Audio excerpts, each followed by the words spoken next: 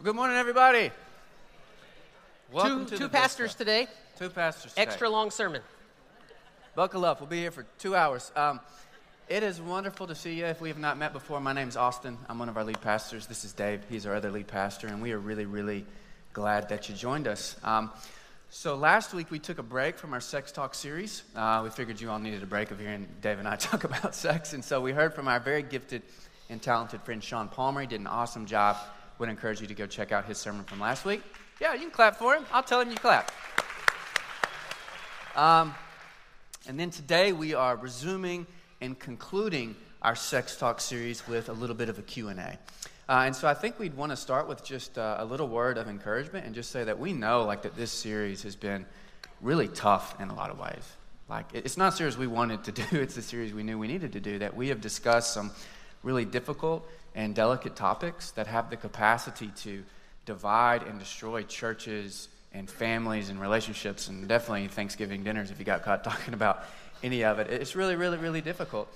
And yet, for the most part, we have been so proud of the way our Vista family has responded and been able to have a conversation here that you just couldn't have in a lot of places, honestly. James 1, 19 through 20 is one of my favorite texts in all of Scripture. Here's what it says. I've been reminded of it a lot during this series. James says, "Know this, my beloved brothers and sisters. Everybody must be quick to listen, slow to speak, and slow to anger.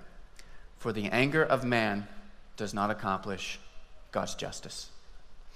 And I think it would be fair to say that we live in a culture that mostly encourages us to do the exact opposite of everything James just said, right? We live in a hyper-partisan, argumentative, self-righteous culture wherein we have all been taught to be quick to speak, quick to anger, quick to condemn, and then very, very slow to listen. And yet, so says James, the anger and argumentative self-righteousness of man and woman cannot achieve God's justice. And that's why in our current cultural climate, it is so important that the church be a counterculture where we take the time to listen, to understand, and to love. I mean, can you think of any better witness we have for our world right now, our culture, than for people to be able to look at the church and say, man, those are the most understanding, best listening people on the face of the planet. Right? I hope that's what people would say about us here at the Vista. And so, for the most part, we've done a really, really good job. We've still got a little ways to go, especially Dave. But for the most part... Long ways to go.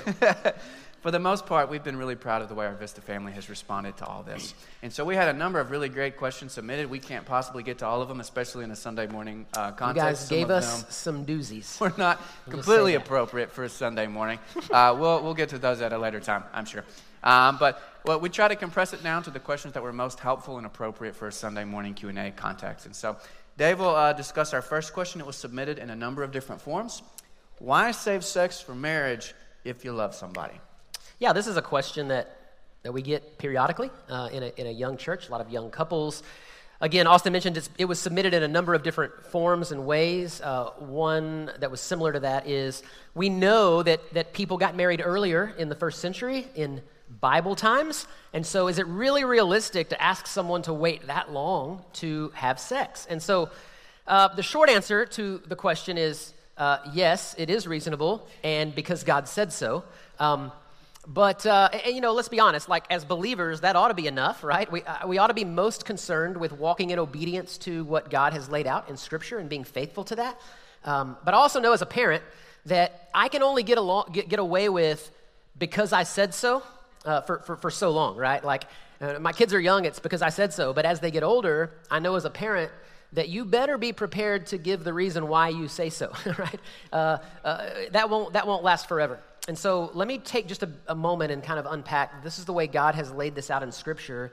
And first I'll say this, something that I've said repeatedly here during different sermons, but that is that God is the one that created us. He is the one that breathed life into us. He has wired us, and as such, He's the one that knows how our lives are to be lived in order to flourish and to receive maximum joy. And so what that means is God put some rules or commandments or laws in place. They are not antithetical to our joy. They are for our good and for our joy. A lot of times what happens is we think, man, there's all these rules and all these laws. It's like God's trying to prevent me from having some fun or something. But God's rules and God's laws are in place not against our joy and our fun. They are for our good, for our benefit, and for our joy. And I think we have to keep that in mind, first and foremost, when we think about why God puts these rules in place. So with that as sort of the foundational piece, let me just mention why this is so important that sex be saved for the context of marriage. In Genesis 2:24, this is a verse we've gone to probably every sermon in the series. We've referred to it or read it, so you can turn there if you want. We'll throw them up on the screen as we always do. In this verse, God has created Adam. God then recognized that there was no helper suitable for Adam, so God creates Eve from Adam's side. And the Bible says God brings Eve to him and gives her to him to be his helper, to be his wife. In Genesis 2:24, you have a wedding and sex mentioned in the same verse, okay? And so it says, therefore, a man shall leave his father and his mother and hold fast to his wife. Some translations will say cleave to his wife. Some will say be united to his wife, hold fast to. However, your translation of Scripture interprets that Hebrew word, it means the same thing in the Hebrew. It literally means a binding covenant or contract. That's the marriage. That's the wedding. That's the covenant of marriage right there. The very first thing that happens between Adam and Eve is this covenantal bond, this covenantal relationship that takes place. And then it says they shall become one flesh. And that, of course, is the uniting act of sex within marriage that takes place there. Genesis 2, verse 24. Marriage is a covenantal relationship. A covenantal relationship is different than a consumer relationship. A consumer relationship is one in which you stay in it so long as your needs are being met at a cost acceptable to you. That's what a consumer relationship is, but marriage is not a consumer relationship. It is a covenantal relationship where the good of the relationship always takes precedence over the immediate needs of the individual. Marriage is the most deeply covenantal relationship there is. It brings every aspect of two people's lives together. So much so that they essentially, as it says in 2:24, they merge into one single legal, social, and economic unit. That's essentially what marriage does. Through the covenant of marriage, two people donate themselves wholly, fully, and completely to one another in every way, where there is a ferocious commitment that goes beyond just mere feelings, right? Mere feelings where, I feel some warm, fuzzy things about you, but let's be honest, that fades. And so in a covenant relationship, there is a ferocious commitment that says, no matter what, I'm with you. No matter what, I'm in this. No matter what, we are staying together, thick or thin, richer or poorer, right? In sickness and in health, no matter what, we are going to stick together. That is a covenantal relationship. Sex then, after the wedding, within marriage, is the consummation of all of that uniting that takes place in the covenant. Every sexual act then in marriage is to be a uniting act between a husband and a wife that brings oneness together. And so we see this all through Scripture. It's laid out very plainly and clearly in Genesis chapter 2, and then all through Scripture we see this idea of the covenant of marriage being the context for a sexual relationship. I'll mention one other place over in 1 Corinthians chapter 6. You can turn there again if you'd like. 1 Corinthians chapter 6, Paul is addressing the church. And a lot of times we like to think our culture is just different than it was back in biblical days. We like to say it's so much harder for us than it would have been for them. And I would remind you that, again, the culture in Corinth in particular was incredibly sexualized. They had a culture very much like ours that would say, have sex with whoever you want, whenever you want. Sex is just physical. It's no big deal. And Paul writes to the church in 1 Corinthians chapter 6, beginning in verse 15, and he says, do you not know that your bodies are members of Christ? Shall I then take the members of Christ and make them members of a prostitute? Never. Or do you not know that he who is joined to a prostitute becomes one body with her? For as it is written, the two shall become one flesh, quoting Genesis 2:24. But he who is joined to the Lord becomes one spirit with him. Flee from sexual immorality. Every other sin a person commits is outside the body, but the sexually immoral person sins against his own body. What Paul is essentially saying here is that you should not unite with someone physically unless you're also willing to unite with them emotionally, personally, socially, economically, legally, and in every other way. That it's not just this physical thing like we talked about several weeks back. It's this uniting act that brings oneness in the covenant relationship of marriage. And a lot of times people think, man, the Bible has such a low view of sex. That's why it always seems to be against it. And there's a quote by Tim Keller, who's one of my favorite pastors, and I thought this was really good. He says, the Bible does not counsel sexual abstinence before marriage or outside of marriage because it has such a low view of sex, but because it has such a lofty one. The biblical view implies that sex outside of marriage is not just morally wrong, but also personally harmful. And so, again, sex is a God-given gift for procreation and our joy. But it comes with some rules regarding context for our good. When it's used outside of the proper context, this very good gift becomes sinful and it has harmful effects. And so always remembering that God's rules and laws are for our joy and for our good. Anything you want to add? Nah, you nailed it. Great. We're done. I'm just kidding. Next question. Austin's gonna take this one. If homosexuality is a sin and humans were designed for connection, how are we expected to live a lifetime of celibacy? How are we expected to live a life of solitude? And how should the rest of the church step in? Yeah. So a couple of weeks ago when we discussed same-sex behavior, we mentioned that the church has really done a catastrophically poor job of providing any sort of constructive guidance, because all the church has basically said is, well, same-sex behavior is wrong, so don't do it, and good luck with that, which has been every bit as unhelpful as you might imagine it would be. Andrew Sullivan is a really great writer who's also a Christian who is gay, and listen to how he describes his experience of growing up gay in church. He says, in over 30 years of weekly church going, I have never heard a sermon that attempted to explain how a gay man should live or how his sexuality should be expressed.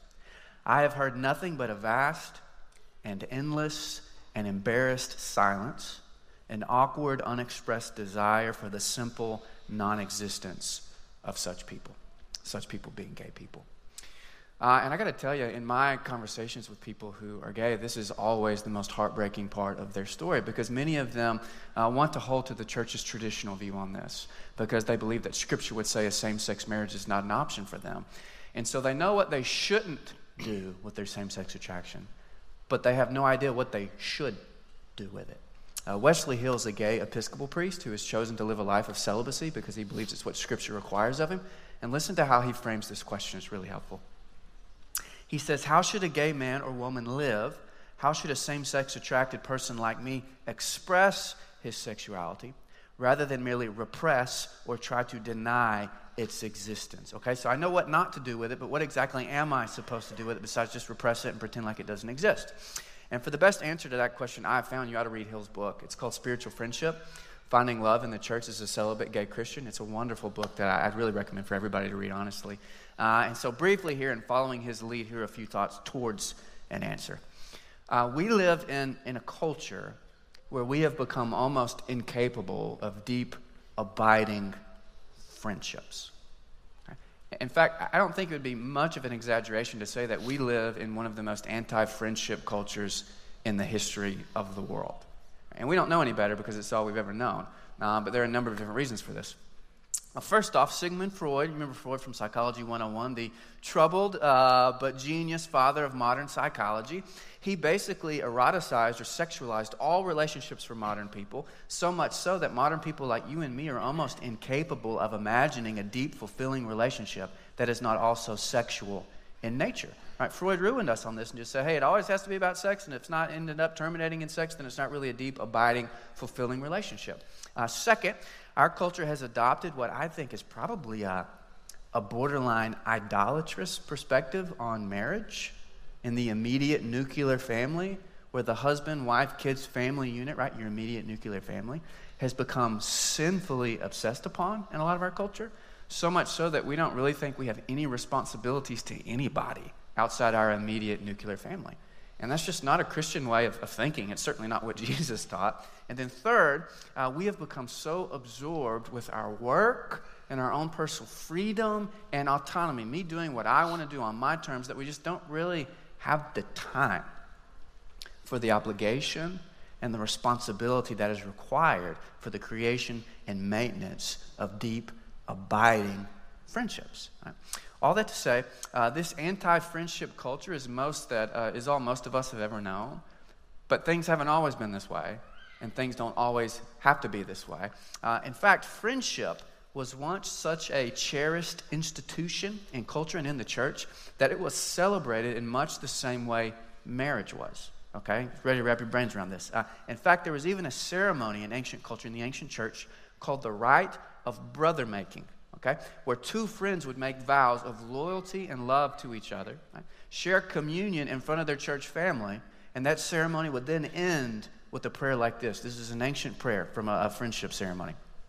It says, "O Lord, our God Almighty, send your holy angel upon these, your servants," this friend and that friend, "that they may love each other as your holy apostles Peter and Paul loved each other, and as James and Andrew loved each other, and John and Thomas loved each other, not through the bonds of birth, but through faith and by the love of the Holy Spirit, and that they may abide in the same love all the days of their life." Okay? Now, you and me, right, we hear this and we're like, that is so weird. Right? Like, why would friends make vows to each other? And here's what we need to understand. This is not weird. What's weird is you and me, and us thinking that's weird. What's weird is our culture and our incapacity for remembering what it means to be somebody's friend, that it's not a disposal, consumeristic relationship, that vows are made and kept. And that's a topic in and of itself, our anti-friendship culture. But in the context of our question, here's the point. One of the main reasons why the church has struggled to give people who are gay constructive guidance on how to live is due to the church's forsaking the practice of deep, abiding spiritual friendship. And so rather than buying into the modern lie that the only relationships that count and are fulfilling are sexual in nature, right? That's Freud talking. It's not Jesus. It's certainly not the church. The church must recover the practice of spiritual friendship so that instead of banishing people who are gay to a life of repression and loneliness, which we have done, the church can instead create spaces where people who are gay and or celibate can experience the deep, abiding relationships that God designed them for. All that to say, we do believe that Scripture teaches that heterosexual marriage or celibacy are the two biblical options for every person, gay or straight. But the modern church has done celibacy so poorly. I mean, it's one of the things we've done the worst, that we have basically banished gay and celibate people to a life of repression and loneliness. And yet, it doesn't have to be that way. Because Jesus Christ, you know Jesus, right? He's a big deal around here. Jesus Christ was a celibate man who lived his entire life without sexual contact. Remember that, right? King Jesus was a celibate man who lived his whole life without sexual contact. And so how dare we Christians think that you can't live a deeply fulfilling life without sexual expression? Right? And the church has a deep practice of spiritual friendship that she must recover so that celibate people can experience the deep and abiding relationships that God designed them for. And so to all of our celibate, same-sex attracted Vista family members, okay? And again, about half of our church is single. I know sometimes the impression is that it's all just a bunch of young families running around with 14 kids from age 2 to 5. It's not true. Half of our church is single, okay? And so just on behalf of our church leadership, like we're sorry for the ways that we have neglected you, if you're celibate or single, because we have. And we need you to call us to repentance for the ways that we have idolized our families. I know I have mine. I've idolized my family and my work and my own personal freedom and autonomy. And we need you to help us find constructive ways forward. We need you to help us remember what it means to be somebody's friend, as simple as that is. Yeah, very well said. I think it's really good to be just reminded that while sex is a good gift, it's not an essential gift for a good life. And so to Austin's point, Jesus, the Apostle Paul, and many other faithful men and women throughout history have lived healthy, happy, satisfied, fulfilled lives of celibacy. And so I think that's very well said, very true. All right, next question. This one, David will take this one. What advice do you have for spouses who struggle with sexual intimacy? Marriage counseling 101. Here we go, right? First of all, I would say that all couples at different times and to differing degrees probably struggle with intimacy again, at all times. And what I mean by that is I've just never met the couple that is always 100% of the time completely and totally on the same page regarding sex, regarding attitudes about sex, enjoyment of sex, frequency of sex, all of it. I've just not met that couple. And so now, to be clear, some struggle more than others. And what I would take a little bit of time and just say there can be different reasons for that struggle with intimacy. Number one, it may be that sex isn't the problem at all, that intimacy isn't the problem, but there could be some other underlying problems in the marriage where couples just feel distant from one another, making intimacy really, really difficult. If your marriage isn't in good sort of working condition, then sex just won't work, and it certainly won't just fix the problem. And so if there are some other underlying issues in the marriage, the best advice that I would give as a place to start would be some really good Christian marriage counseling that can be helpful, where you can get with someone and just be honest and real about some struggles and see if you can seek some help and guidance. It could also be that there are some other deep emotional or even physical wounds from the past that just haven't really been fully dealt with, also making intimacy really, really difficult. These might be things that your spouse is aware of, or even things that your spouse isn't aware of at all. And so again, some counseling can help. There are also Christian sex therapists that can help with intimacy if that's an ongoing problem because of some deep problems from the past. And then the third one, and I would think this is quite common, it may be that one spouse just has a higher sex drive or wants to have sex more frequently than the other. That's actually quite common and quite normal. And here's what I would say to couples where that is the issue. I would say to remember that sex is a gift. We talked about this in the very first sermon of the series. The biblical view of sex is not that it's like this gross, awful thing that like Satan snuck in there when God wasn't looking. And it's also not something that's to be worshipped as like the supreme thing that life is about. But it is a good gift from God. And as a good gift, there's different ways to perceive a gift. I would say that an immature person perceives gifts very different than a mature person. An immature person primarily looks at gifts and says, I'm entitled to that. They are for me, my benefit, right? Like, so when I was a kid, Christmas time, my birthday, I expected a gift. It was all about Dave. It was about Dave getting his gifts. That's what an immature person thinks of gifts. They're for me, and I'm entitled to those gifts. A mature person thinks of gifts as something that they get to give and bless someone else with. And so as I matured, it's no longer, Christmas morning, where's all my presents? Kids, get out of the way. It's where's daddy's presents, right? Some of you may be like that, and I don't know, you're immature. But gifts become something that you look forward to being able to give and being able to bless someone else with. And so to that, here's what I would say, that within marriage, if each spouse's primary focus is giving that gift rather than just simply receiving it and feeling entitled to that, then sex is a gift that you can give your spouse even if you're both not feeling super passionate or in the mood all of the time. Because let's be honest, if you wait to only have sex, and Tim Keller says this in his book, Meaning of Marriage, if you wait to only have sex when you're both feeling super passionate and always in the mood, you probably aren't going to have a lot of sex, right? Once or twice, I think. Maybe, right? But if your primary goal is a blessing or giving that gift, then you can have intimacy and sex even if you're not feeling completely and totally in the mood. You can give that gift whenever you want to do that. And so hopefully that kind of helps this idea of one person wanting to have sex more often, not seeing it as something that's just for me and I deserve it. It's a gift that I can choose to give regardless of how I always feel. And finally, I would just say this. I say this to all couples that meet with me for pre-marriage counseling. In regards to intimacy, I would just say be very patient with one another when it comes to sex. It often takes time, years even, to develop the right chemistry, to learn to mutually benefit one another sexually. The movies make it seem like it should all just be sort of easy and natural and like music kind of kicks on in the background whenever, right? And we know that's just not reality. That's just not the way that it is. So learn to be patient with one another in the marriage covenant relationship in regards to sex. I'm not adding anything to that. That's great. You got nothing? You got nothing to add to that? No. All right.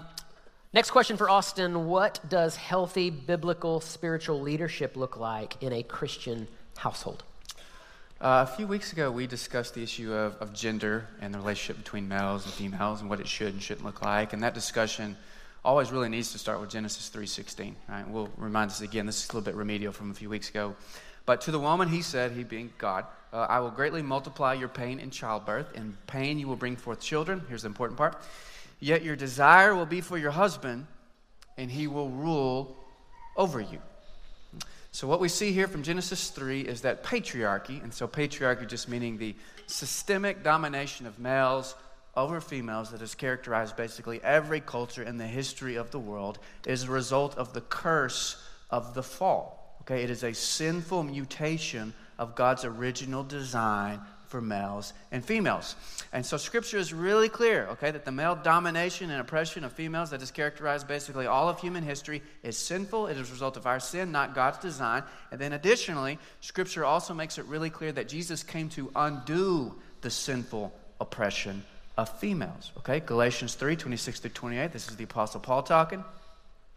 He says, for you are all sons of God through faith in Christ Jesus. For all of you who were baptized into Christ have clothed yourselves with Christ. There is neither Jew nor Greek, there is neither slave nor free, there is neither male nor female, for you are all one in Christ Jesus. Okay, and so what Paul here does is he picks out these three groups of people whose relationships were characterized by oppression. And he says, in Jesus, all of this is being done away with, including males and females, the last grouping that Paul mentions.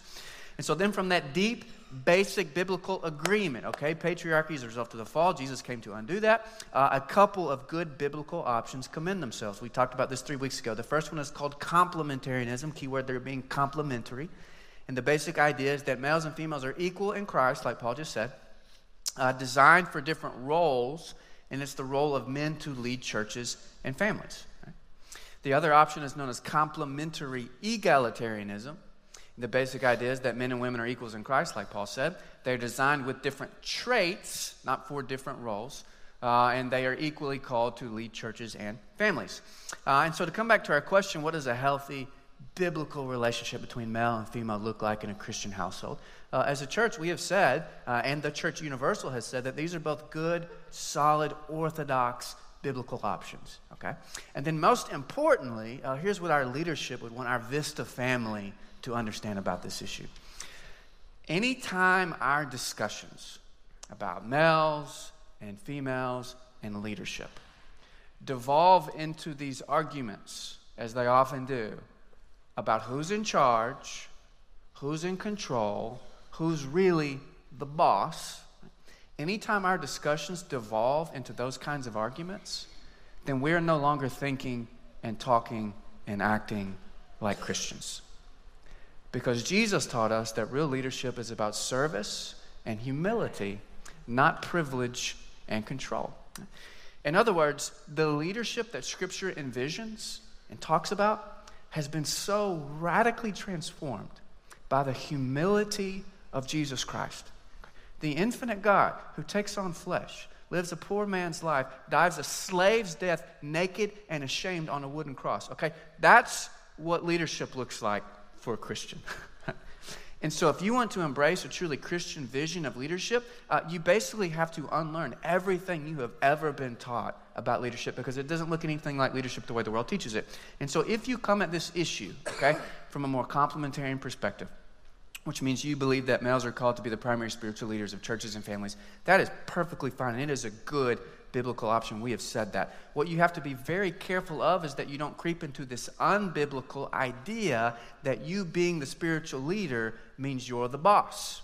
Okay? No, men, you being the spiritual leader does not mean you're the boss. It means you're the head servant. It doesn't mean that your family serves and caters to you. It means that you serve and cater to your family. All that to say, a true Christ-like spiritual leader does not say, you're supposed to follow me. Real leaders don't have to say that, number one. Instead, a true Christ-like spiritual leader asks, how can I serve you? Not you're supposed to serve me. This tweet came out yesterday. This is from a woman who's a complementarian theologian. Listen to what she says. If we taught complementarian theology properly, men should be about as keen on it as turkeys are on Thanksgiving. Right? Men, you're the turkey, if you haven't figured that out yet in this scenario. And I love the way one of our elders, Larry Locke, says this. He says that when we relate to each other the way Jesus has asked us to, commanded us to, with radical submission and humility, all of these arguments about like who's the boss just become really irrelevant and uninteresting. Because whether we think men are supposed to be the primary spiritual leaders or whether we think men and women are called equally to serve together and lead churches and families, what we all agree on is that our fundamental calling in life is not to be the boss, but is to serve each other in love for the glory of Christ and for the sake of the world. And so, all that to say, a biblical egalitarianism, it affirms that males and females are equally called to lead churches and families, and yet it acknowledges that males and females are different. And it resists the modern temptation to neuter males of all their masculinity because not all masculinity is toxic, right? God created masculinity. And when it's done right, when it's been formed and shaped by Jesus Christ, who was a male, it's a great gift to the world. And then a biblical complementarianism affirms that males are called to be the spiritual leaders of churches and families, and yet it acknowledges that a man being the spiritual leader does not mean he is the boss. It means he's the head servant. It means he's the turkey on Thanksgiving, okay? Right? And so all that to say, when we get down to brass tacks, these two positions, right, when lived out biblically, they end up looking so much like each other that you have to squint pretty hard to see the difference. Yeah, very well said. What often happens, we do this with politics as well, is we sort of pick a team or we pick a side, and we firmly entrench ourselves under that position, if you will. And then we sort of drift to the extreme views of each side, and then we sort of stereotype the opposite side, making them like the enemy. And again, that's the way the world works. It works that way with politics and a plethora of other things. But in the church, it ought to be different, where we can look at some things in Scripture and hold some differing views, but we learn to understand the viewpoint of the other side and see where they're coming from. And like Austin says, I think it's good to be reminded that properly, biblically understood, the egalitarian, complementarian, they're really not that polar opposite as I think our world would like to make them be. I know we're about out of time. There's one more question, and I'll answer this one very briefly, but I think it's a good question. Someone had asked, I have a family member who is gay. How do I love them while not condoning same-sex behavior? And I want to broaden this question a little bit because I want to make it a little more applicable, not just dealing with homosexuality, but there's a right and a wrong way to approach anyone that is struggling with some sort of issue or sin in their life with which you disagree. So I think it's really important. 3 things I would say to keep in mind. Number 1 is don't be a hypocrite. People can spot hypocrisy from a mile away. We don't have time to turn there and read it, but in Matthew 7, Jesus says that you should first, you shouldn't look to take the speck out of your brother's eye if you have like a giant plank in your own eye, right? So he says, you shouldn't go to someone and, get their sin out of their life when you've got like this giant log in your own eye that you're painfully unaware of. And so if you're going to approach somebody about some sinful attitude, habit, tendency, or behavior, you need to make sure that you don't have some ongoing sinful behavior in your own life because, again, people can spot hypocrisy a mile away. Number 2, this is really important. I would say there needs to be a pre-established relationship of love and goodwill towards that person. This is where I think the church has not done a good job when it comes to the LGBT community. We've tried to preach to them and confront them with little to no effort put into building a relationship of love and goodwill with them. And so there needs to be some time spent on the relational capital in order for a discussion of someone else's life to take place in a way that's going to be received well. And you know that to be true. There are very few people, unless you know them well and are good friends with them, that can walk up to you and confront you over sin without you shutting them down and getting really defensive. And so why do we think it should be any different with someone else with which we disagree? Okay, so first they must know that we love them, we're for them, we're not against them, we care deeply for them. And again, I could use the example of my boys. I don't always agree with my boys' behavior, but at the end of the day, they know that I love them and I want good for them and I care deeply for them. And so again, I think we need to keep that in mind. And then finally, number 3, I would say we need to live out Ephesians 4:15, which simply says we speak the truth in love. speaking the truth in love has become a lost art, right? Where we just think we got to be right all the time and speak the truth, but we often fail to do it with grace and love. And so there's a right and a wrong way to approach that conversation. And if you go in with kind of guns blazing and you're going to get them, it's just never going to go well. It's just never going to go well. So learning to speak the truth in love is really, really important. And so I know we're out of time. I'll just wrap it up by saying thank you guys for being here for this series.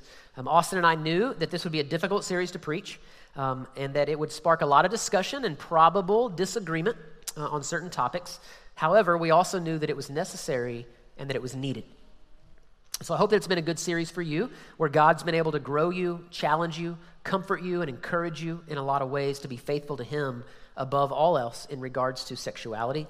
And I want you to remember two promises from Scripture. One is that God is both the author and the perfecter of our faith. And like Austin said, we all have a long way to go and a lot to learn. But also that He who has begun a good work in you will be faithful to complete that work. So thanks again for joining us for the series. I'm going to pray. The band's going to come out and lead us in one final song. We're going to give you an opportunity to respond. Maybe you want to spend some time where you are with the Lord and just prayer. Maybe you want to stand and sing and worship and celebrate. Maybe you'd like to take communion, where you remember the body and the blood of Christ broken and shed for you. We want to give you some time and space to respond during this final song. And then we'll be dismissed. Let's pray together. Father, once again, we are grateful for your good and beautiful gift of sex, of sexuality. Thank you, God, for reminding us through the series that, again, it's not man's idea or man's invention, but that it is something that you give us for our good and for our joy. And Lord, I just pray that you would help us to be people who walk in obedience to you, in obedience to your commands and to your ways. I pray that we could be a shining example in the church. We could be a shining example to the world of how to live out the life that you've called us to live. We thank you today for Jesus. We thank you for his great sacrifice for us at the cross. We thank you, Jesus, that as we sang earlier, we do not have to live with the guilt and the shame associated with sexual sin because you've already died for our sin in our place. God, you have removed our guilt. You've removed our shame, that you see us now as spotless, blameless children of a holy God. And that is only because of you. And so we're grateful for that today. And we pray all these things in Jesus' name. Amen.